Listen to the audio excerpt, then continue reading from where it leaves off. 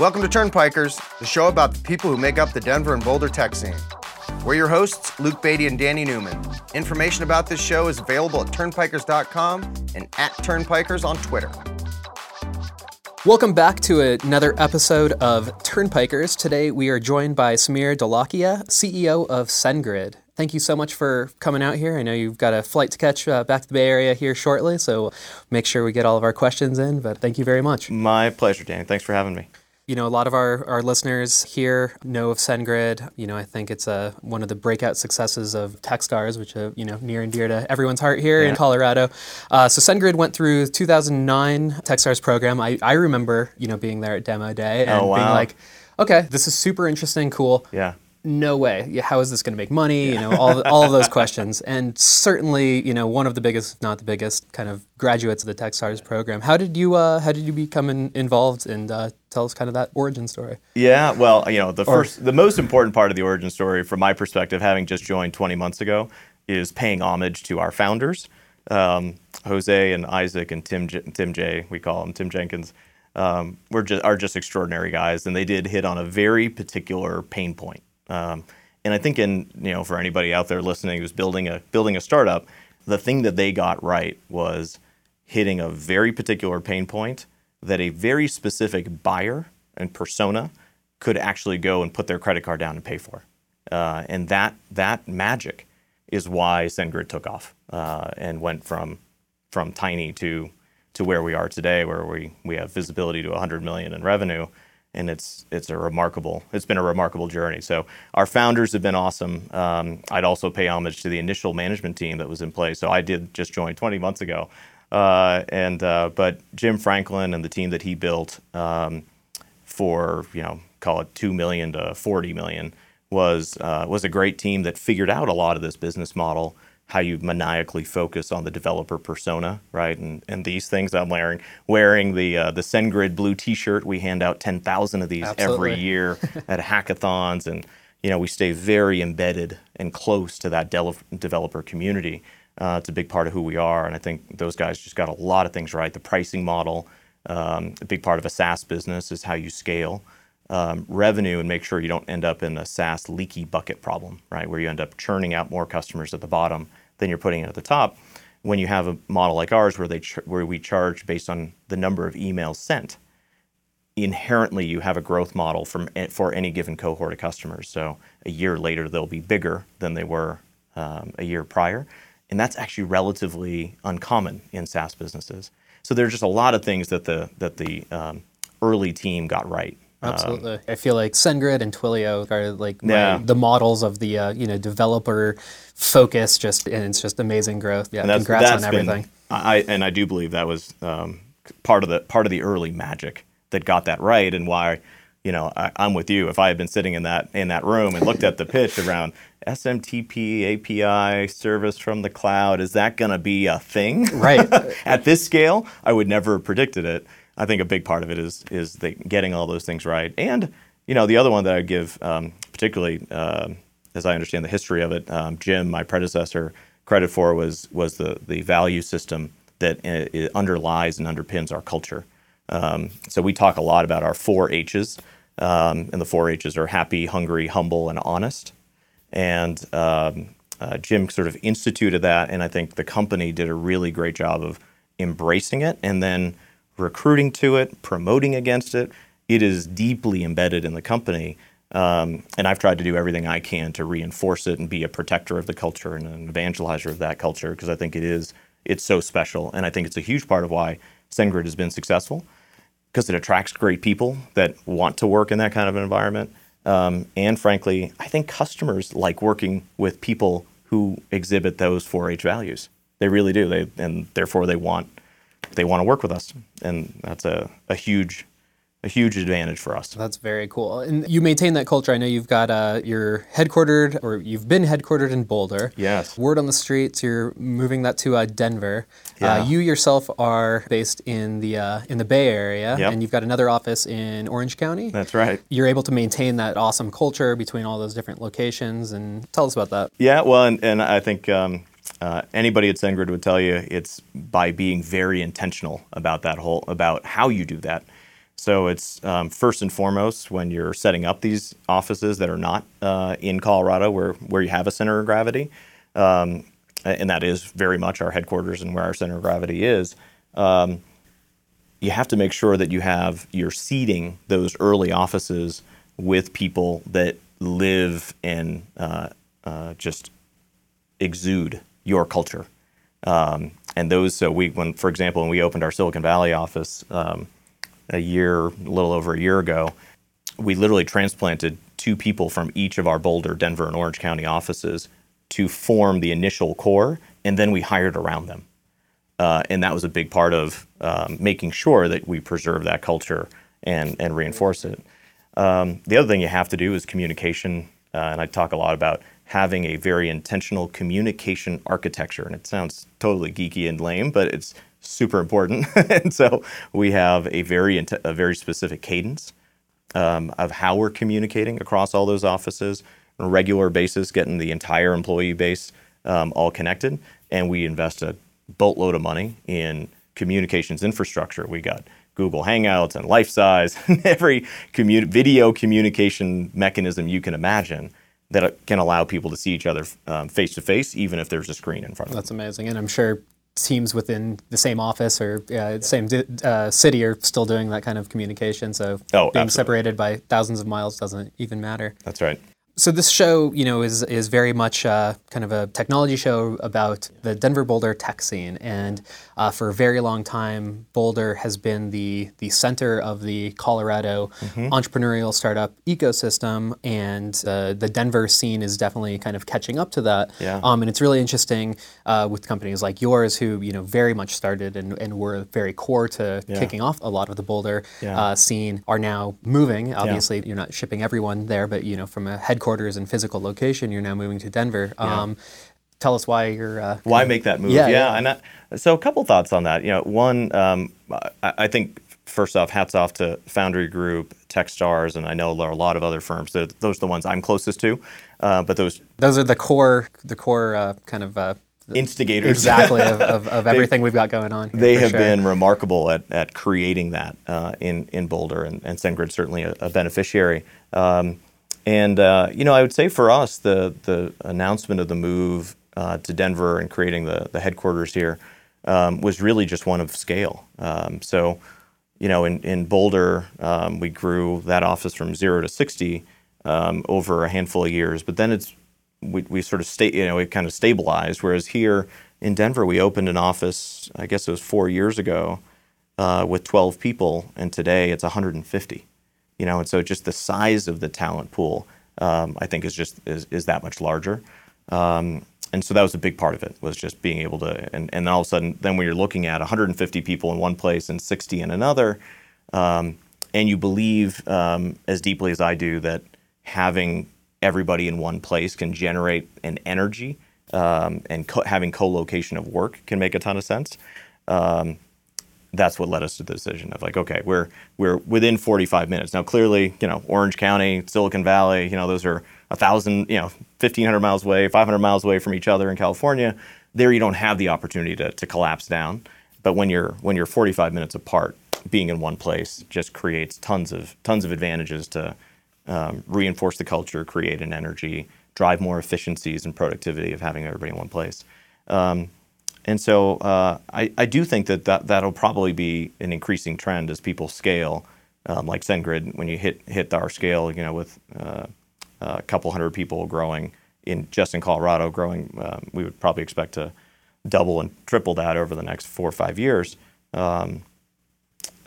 Being in Denver is going to make a lot of sense. That makes sense. And so on that growth that you're talking about, how are you attracting and retaining talent on all fronts? Yeah. Well, it's a big part of what we're trying to do in Colorado with the Boulder and Denver sites. While we're collapsing the sites into one and co-locating everybody here in Denver, we're introducing very much a Silicon Valley concept of this Wi-Fi bus that's going to connect our existing talent population, our existing employees in Boulder, to this new Denver site. where they can start to think of their day as beginning the moment they step onto that Wi-Fi bus, with it's Wi-Fi enabled, it's on our private network, they can have meetings with each other on the drive in, on the drive back, it's part of their workday. And that's very much common in Silicon Valley, where you're trying to connect San Francisco and Silicon Valley. The analogy is almost identical. They're 45 minutes away without traffic, 30 miles, but with traffic could be a nightmare. Very, very similar, but huge disparate talent pools that need to get connected. And so with the Wi-Fi bus, I think we'll be able to achieve that. So that's sort of, I would say, the way we think about the talent pools in Colorado, which I believe are rich. We want to tap into both of those, not just one.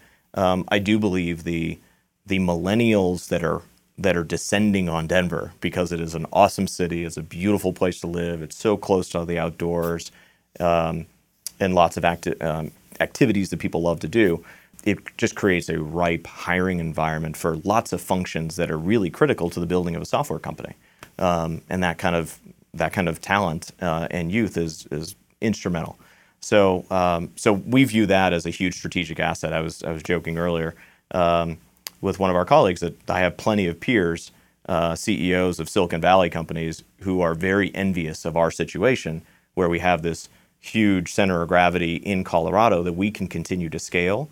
Because scaling in the Bay Area is hard. It's expensive. Attrition is high. Trying to attract the talent, the competition for it.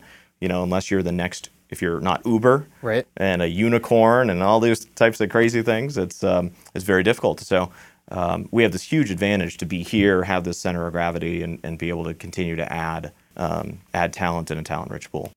Do you think that that's is this a trend that's just kicking off? Have you guys found something unique? Is this community something that Silicon Valley companies are going to potentially see what you're doing and kind of work this way? Oh, I don't have any question that I think that trend is well in process. I think many of the Silicon Valley shops have recognized the need to open other locations where they can scale, and I think Denver's a great site for that.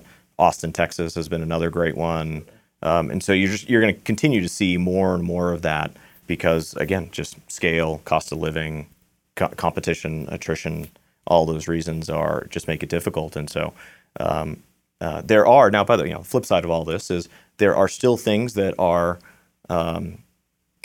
relatively unique and special about Silicon Valley and the Bay Area, where you can attract certain kinds of talent that are in broader quantities. And so I don't think it'll ever be like, and Silicon Valley will die. Right. I don't expect that to happen in my lifetime. Truly, just literally in my lifetime. I don't think that's going to go anywhere. And the orders of magnitude of money that is concentrated there from an investment perspective, I feel like is just unmatched anywhere else. The thing that Silicon Valley has on most of the other tech cities that are emerging is decades. Like literally, that is the advantage, is that the early Stanford University to start, just the creation of this machine of churning out graduates who are always on the cutting edge of whatever, and then a VC community that surrounds it, and then you end up over the generations with dozens, hundreds, thousands, tens of thousands, just keeps growing, generation after generation of entrepreneurs and talent who have been through the cycle, and actually been through the cycle 3 times, 4 times, 5 times, where then culturally failure is not the scarlet letter. It's all of those things, and that just takes 60 years, 70 years, like that, and that's about how long they've been doing it there. And so every other city will have to play that out. It'll take decades to build this at the same scale, but the magic is that. Right. It is literally, it's all those pieces that come together and then work on themselves over decades. Completely makes sense. And I think Denver. I could see Denver, Austin. I think Boston. Yep. I think those are New York. We'll replicate that over time. Yep. Yeah, that totally makes sense. And yeah, obviously, I think there is that magic going to the Bay Area, going to Silicon Valley. Like it is a historical something in the air for sure. No, there's an energy there. There's absolutely. No doubt. Absolutely. What is what's the future for SendGrid? You guys are very developer focused still, obviously. are you growing offerings? How are you growing your client base? Like, what are kind of some of the, how do you go from 100 million in revenue to double, triple, quadruple that? And keep scaling. We're excited about it. I think there are probably a handful of big vectors for us that we're really excited about. I would say one of them is just in that core infrastructure business. There's that we provide today, that API cloud-based service. Plug it into the back of your application, and we will provide the automated email communications to your end users, whether that's for a sign up or a password reset or a receipt or confirmation, et cetera. There's lots that we can go do to continue to scale that, as basic as M&A. So SendGrid's been, we've been around. We invented the category. Our founders, Isaac and Tim and Jose, built this thing in 2009. As often happens, the investors got funded 3 other competitors. There were 5 other competitors that are lookalikes, and SendGrid's factors, if not an order of magnitude larger than most of those players, and they're running out of. So we've already made 1 acquisition. I would be surprised if we don't make another few over the next few years. So we'll consolidate there. That'll continue to drive growth. Just doing what we're doing there better. A lot of outbound selling. So we today, the vast majority of our business, they come find us. It's literally Google search. I need to solve this problem, and they read about SendGrid, and they come to us and they put their credit card down, which is an awesome model. That really works for anybody who was born as a company after 2009. As you know, there are a lot of companies that were born before 2009. And so we're just building a sales team to actually go knock on doors now, to go make calls and say, hey, we've got this great service. You've been doing it this other way. You really ought to move to the cloud, like every other thing that's moving to the cloud. So big opportunities there. In terms of the portfolio, I would say a market adjacency that is probably one of the biggest thrusts is around the marketing persona. So we talked about the developer persona and email. Very adjacent to that is email marketing, helping the marketer use this absurdly cost-effective channel, right? It's a $38 return for every $1 spent on email marketing. It's still one of the most cost-effective ways a marketer can reach their audience. And we have customers who are always asking us, you do this other stuff for us, but you don't. Historically, we didn't have an email marketing solution, and so they'd have to go somewhere else to go get it. But they start with us because you can't start your application and not have it send a password resetter. So that happens on day one. Right. We are the incumbent. We're in this position to provide them the service if we had it. We launched our next generation of our email marketing product just a handful of months ago at the end of last year in Q4. We already have nearly 3,000 paying customers on the system. It's taken off. It's double-digit millions in revenue on an ARR basis for us. It's a real business now in a very short time frame, and that category is a $2 billion TAM. Yep. Like, it's a huge market, and we're just scratching the surface. That completely makes sense. I think everyone's always, from a startup perspective, you get to that point. You've obviously set up all of your password resets, all of that kind of stuff through you guys, and then it's like, okay, now I need to send out my newsletter. Oh, why? That's right. Why can't I do Why can't I just do that with you? Yes. Now with SendGrid, That's you can. great. So we moved. The way we describe it is making the shift from being an email infrastructure to an email platform. That's amazing. Where we can take care of all of your email needs. Beyond that is then the way we can leverage our data. So the scale of the system now, we have 80,000 active customers on the system every month. On behalf of them, we send, on average, about 25 billion emails every month, which is about 2 times more tweets than Twitter sends out every month. Like, the scale is just staggering. We touch 1.5 billion unique email recipients every month. Like, 1.5 billion unique emails is probably some material percentage of all the world's right email there with recipients. Facebook's uniques, right? Yeah. Right, and so you can start to get insights from that massive data store that can help our customers be more efficient and tailored and optimized. And so we're investing in a big data team. So anybody out there who's interested in big data, we got a playground for you. Come send in your resume. We'd love to talk to you. There's lots we're doing there. International. I mean, we're going to hit 100 million in revenue next year, and we literally don't have a single salesperson that is not in the United States. I mean, it's just crazy. I went on a business trip to India a couple months ago. We have like 2,000 customers there. We literally do not have that you did not sell to. We do not have a SendGrid employee on the ground. And the people that I'm meeting with, they're like, oh, you guys should totally be selling to so-and-so and so-and-so and so-and-so. And I've never even heard of these companies' names. Of course not. Like, we live over here. Right. And so just showing up in some of these international markets will make a big difference. So the growth trajectories, I get. Long answer to your short question. No, great. We have growth vectors everywhere, and it's literally about prioritizing them right now. You really were you invented this category, like you said, but large competitors have popped up, Amazon probably being a scary one, or potentially, is that somebody that could potentially come in and, because you're already hosting and you're doing all your other stuff, the same way that I want to do my email marketing through you because it's easy, why not go Amazon? I mean, I'm sure you guys are still ahead from a technical perspective, but what's that look like? Anyone who is dismissive of Amazon or AWS as a competitor is a name. We worry about them all the time. The good news for us is they introduced their service 5 years ago, and that's in the same 5-year span that we have grown 5 times, right? So our business is probably on a revenue basis probably still many factors larger than that particular service line. The great news for us is that AWS EC2 and S3, those are $5 billion businesses that have TAMs that could be $20 billion businesses.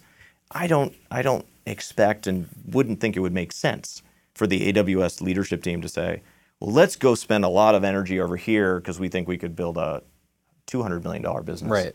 Versus, it's just not as, from a prioritization perspective, not, thankfully, over the last 5 or 6 years, has not been something they've decided to do to date. They could always change their mind.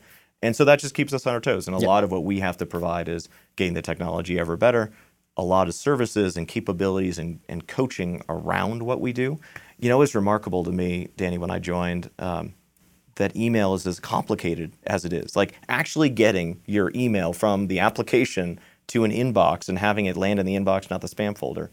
I just assumed, well, isn't that relatively straightforward? Isn't that what email is? Yeah, like I thought that was like I hit send, it shows up, right? And apparently that's not the case when it is automated emails or not person-to-person email. Is very, very complicated. And so we have an entire staff. We literally have dozens and dozens of people who do nothing but help coach our customers on how to do this well and how to lower their spam rates, how to raise their deliverability and inboxing rates. And that's the kind of thing that's really not aligned to the Amazon business model. But they don't want to have a support person pick up the phone. We have a 45-person support team for our tiny little business relative to what they do because the support really matters. If you're an application and the email isn't getting to the user, that's your business. Like, that's your customer that's not getting communicated to. That's not okay, and they want somebody on it immediately. So I think there are still things that we keep investing in and doing that make me feel reasonably confident that we can continue to compete and win in the market that we've defined. But we will always remain paranoid about them. But you guys are killing it. I love it. We're trying. Very cool. We're trying. That's cool. Real quick, what's your background? What were you up to 20 months ago or 21 months ago? Yeah, coming in. I was my 18 years prior to 18 of my 20 years was actually in a very different world. I was in classic enterprise software, selling, enterprise deals, 6, 7, 8-figure deals to large global 2,000 companies. The most recent company I was at was a company called Citrix, which is a $3 billion software company. That I was the GM for their cloud business. So hence the cloud was the theme that I carried in. Yeah. I was like, I love this transition that's happening around cloud. I want to find a company that is cloud, but I want it to be SaaS-based, recurring revenue model. All the things next gen, new gen, next gen, right? And so I've loved SendGrid in that transition. But it was great. I ended up at Citrix because I was the CEO of a startup that got acquired into it, which I had done for 3 or 4 years prior to the Citrix stuff. And before that, I was at a traditional enterprise software shop for 12 years prior to that. That was at the application software layer, like CRM software. And that company went from probably 50 people when I started to 1,500 people when we left. It was, from probably 10 million to 300 million over the course of that 12-year span.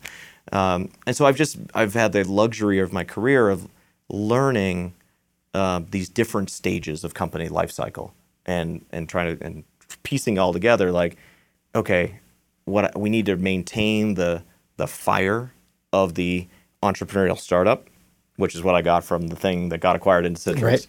Right. But I learned an awful lot of, but here's how you have to deal with scale. And I learned a lot of that when you're inside of a 7,000 person company like Citrix.